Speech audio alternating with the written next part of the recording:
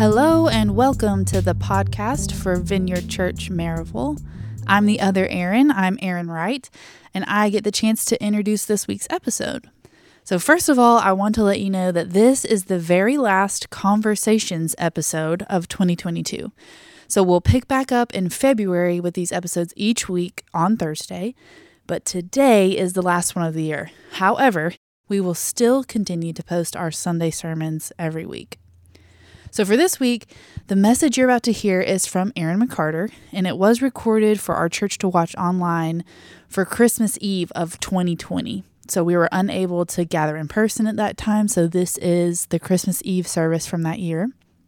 So maybe you had the chance to hear it a couple of years back, but the reason we're posting it here again in the first week of Advent for 2022 is because it provides such an incredible opportunity to just slow down and to pause in the middle of what can seem like a really hurried season and to really consider the holiness of these weeks leading up to Christmas. It can be so easy to get swept up in all of the things that are happening during the Advent season, and some of them are really, really good things, but we can often miss the fact that this season was designed by God to be a set-apart time of watching and waiting expectantly on Jesus. So with all of that said, we want to offer this brief reflection with time built in at the end of the teaching for stillness and for you to respond. And so we hope that wherever you're listening, you can take a few moments to just connect with the Lord, that you're able to pause with us and invite the Holy Spirit to have His way. So here is Aaron with the message. Well, hello, everyone. Thanks for joining us. Merry Christmas. Hey, I'm going to ask you to consider an idea. It's something I'm going to try to convince you of. And you may or may not agree. It's an idea that you may respect entirely, or that you might completely dismiss as wishful and sentimental. Either way, it's okay. And if you don't agree, that won't make you any less a Christian or less biblical. You won't ruin Christmas or anything like that. But it's an idea that I think we really should wrestle with. And agree or disagree, you probably ought to know where you land on this one. Here's what we're going to do. We're going to work through a Frederick Buechner quote together. We're going to do it in two parts. Here's the first one. Buechner writes this: "We tend to think of time as progression, as moment following moment, day following day, in relentless flow. The kind of time a clock or calendar can measure. But we experience time also as depth, as having quality as well as quantity. A good time, a dangerous time, an auspicious time. A time we mark not by its duration, but by its content." We'll pause there. We're not to the part you might not agree with yet. This part I think is pretty much beyond dispute. There is the quantity of time, and there is quality of time. So the New Testament was written primarily in Greek, and they have two words for time, where we have just the one in our language. They have the word chronos. That's where we get the word chronological. That's the kind of time your watch measures. It is sequential, rhythmic, inevitable. It is the steady march of time, seconds, minutes, hours, weeks, etc. It's Christmas Eve now, and in exactly 365 days, it will be Christmas Eve again. That's chronos. But they have two words. They also get kairos, which refers to the quality or the nature of time. So you would say with kairos, this is a special time, or a hard time, or a great time, or a sacred time, or whatever. So for example, to say that 2020 was a year like no other would be a statement of truth, and it would be a statement about kairos. It was a year with 12 months and 52 weeks, just like all the other years, but we all know that 2020 was not like all the other years. Kairos. Kairos shows up 86 times in the New Testament. It is a really big deal. So we have chronos, which is the quality of time, and we have kairos, we have chronos, which is the quantity of time, and kairos, which is the quality of time. I hope you're still with me, all right? So hang in, because here comes the part you probably are going to need to decide if you agree with or not. So back now to the second part of the Buechner quote. Christmas is a hallowed time, a holy time, a time in which life grows still like the surface of a river so that we can look down into it and see glimmering there in its depths something timeless, precious, other. A time that we cannot bring about as we can bring about a happy time or a sad time, but a time that comes upon us as grace, as a free and unbidden gift. Christmas is a time of such holiness that the cock crows the whole night through as though it is perpetually dawn, and thus, for once, even the powers of darkness are powerless.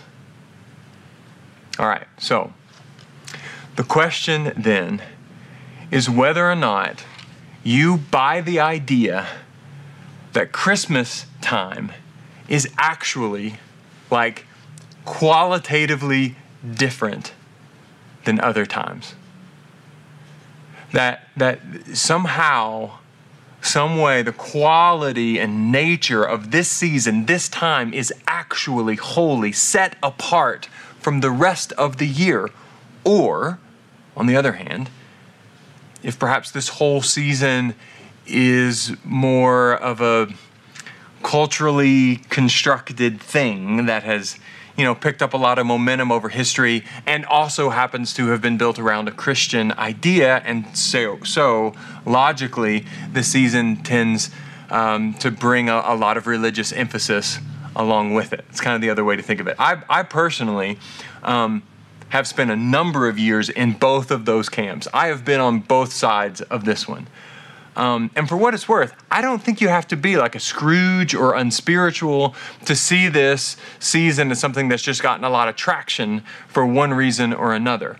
I spent years as a devoted Christian and loving Christmas so much, but also thinking that it was pretty much a machine that got fired up for a month or so every year with the decorations, music, the traditions, and Santa, which are not really biblical things, but all still like neutral or even good things.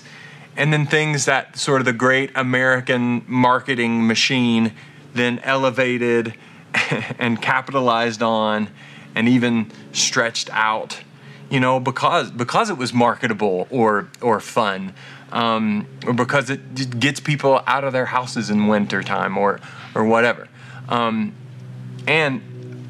as a Christian, with that perspective, I have often thought about how incredibly cool and redemptive it is. Think about it. The biggest holiday season of the year by far has the birth of Jesus at the center of it. How the whole world, whether they want to or not, has to at least do something with this idea of Jesus in a manger. And how great it is that the whole world got on board with one of the church's most sacred days. And lots of people who don't usually, go to church will show up and get to hear about Jesus. That's all really, really cool. And honestly, I think that's a pretty hopeful, non-cynical, even redemptive way to look at it. It's a Christian perspective, but truthfully, I see it a lot differently now. See, that perspective says, basically, the Christmas is special because of Chronos time. The march of the calendar brings us toward the end of the year, and that triggers the machine, and we all respond. But now I really see it differently. I agree with Buechner that this is a truly holy time. or as the way we just read back to a piece of what he wrote, a time that we cannot bring about as we can bring about a happy time or a sad time, but a time that comes upon us as grace, as a free and unbidden gift. Guys, the days aren't just colder. The days are different. This is a sacred season, and hear me, not established by a marketing machine, but by a time that is so filled with meaning and hope that the marketers would be foolish not to capitalize on it. It is not a coincidence that all of this has built up around the birth of Jesus. The times are truly different in this season. And if we don't react to it spiritually, we'll still react to it because we're still affected by it, whether we have Christian lenses for it or not. The force behind this season being so culturally different is not just opportunistic business practices, it's kairos. We've all seen it. People are more emotionally aware, more spiritually cognizant, more reflective, more generous, more open to the divine. And inherently in that, we want ways to express that difference. We want traditions to reinforce that thing that we all feel but can't really define. What I'm saying is, the stage has been set for cultural changes during this season because this season is qualitatively different. This isn't about a cultural or financial machine. That's instead it's a side effect of a much, much larger reality, which is this. This season is truly holy. Now, you could hear that and dismiss that as sappy sentimentalism. You absolutely could. You could just say, you know what, that's just more of what people shovel this time of year so that they can sell something, or maybe, to be fair, maybe to take up an offering. And I hear you on that, that's fair. But to be clear, I think recognizing the uniqueness, the holiness of this season I think it's just biblical. So here's a quote from Dr. Smith out of Yale. His religious affiliation, I do not know, but he wrote an article about how ancient Greeks understood kairos, and he used the Bible as a point of reference. I want to read you the quote. The underlying religious meaning of kairos is found for the Judaic tradition in the critical times of religious history when the mundane temporal order intersected with the sacred order. From Moses to the last of the great prophetic figures, there was a series of presence or special times. These times were opportunities for transformation and reformation. Let me translate that for you. What he's saying is the Bible is filled with these sacred seasons when God did awesome stuff. All right? So he goes on. He says, in Christianity, kairos is focused on the central event of Christ, who is said in the biblical writings to have come in kairo, sometimes translated as the fullness of time, culminating in the manifestation of God in an actual historical order. Okay, I know, a lot of words. So let me put it in other words. Here's what he's saying. The whole Old Testament was marked by sacred seasons of time, an ebb and a flow. And it all culminated with the coming of Jesus. And again, with Jesus, the pinnacle, the ultimate special time, the ultimate kairos. And so it follows that God, who is the one who set up sort of the dynamic dance of Chronos and Kairos, who set up the world to have seasons of grace and mercy, who had that reach its apex in the coming of Jesus, it follows then that God would mark this season with a special Kairos. In other words, of course he would make Christmas holy. Of course he would. Okay, but honestly, What kept me from embracing the idea of this season being genuinely different is the chronos aspect of it. The fact that it's scheduled. I've always believed in kairos, like in special times and seasons. I've just not bought into the idea that you can put one on the calendar. You know what I mean? Like in the church I grew up in, we would occasionally schedule revivals, which were great. They were great. But they always bugged me because God brings revival. You can't schedule one. So now I'm supposed to believe that this season is genuinely special. It's spiritually distinct and different just because the calendar says that it is. I don't think so, okay? But in that, I was missing something. You see, and stay with me, along with those amazing holy times in the Bible, God gave these commands to remember those signs with holy days, which, by the way, the word holidays comes from the two words holy and days being put together. God commanded that we have holy days to remember his great works, and he promised to make those days special, to move through his people in their obedience, in their remembrance. And he essentially says, I will do amazing stuff, and if you are wise enough to remember it, I will keep the amazing stuff around through those special days. You think about it. That's why communion is actually a truly special day or moment for us every single week. And it's scheduled. And the fact is, we experience more of the divine because we schedule it. There's power in the remembering. That is why the fourth commandment says, remember the Sabbath, think about it, the words here, to keep it holy. For those who actually keep a Sabbath, it's not just one day out of 7. It is genuinely holy. It is a day that is fundamentally different because it's holy, and it is kept holy in the remembering of it. And God says, as he does with many other things, schedule it. Here's what I'm saying. A truly holy season can be put on the calendar because putting holy seasons on the calendar was God's idea. And as we remember, he comes in power. It's holy. Christmas is holy. And our world has been rescued through the coming of Jesus. It is the pinnacle of human history. It is the apex of God's triumph and of our hope both now and forever. And so this is a big one. It makes sense that this season is unlike any other. It makes sense that this is the one that turns the world upside down for a full month.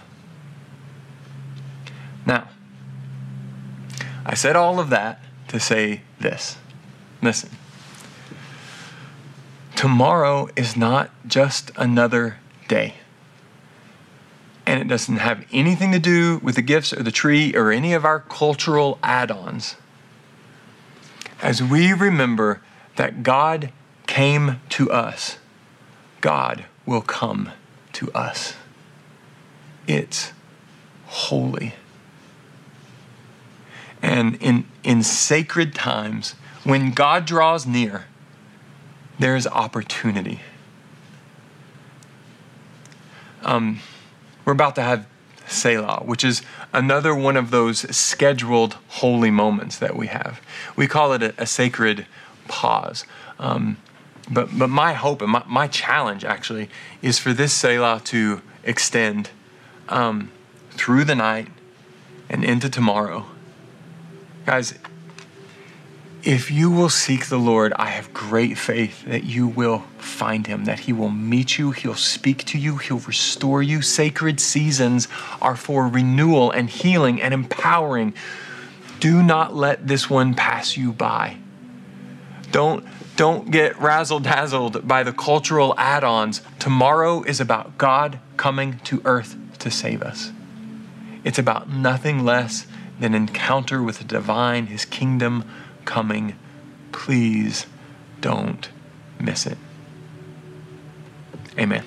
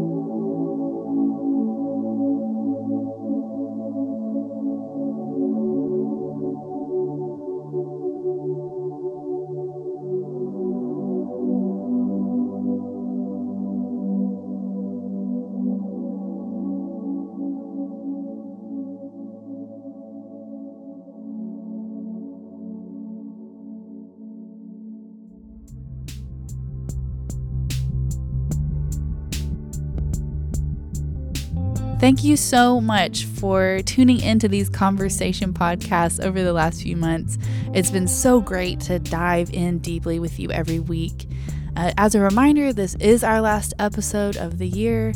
You can stay tuned here, though, every week for our Sunday sermons, and we'll catch you back in February for more conversation podcasts. Happy Advent!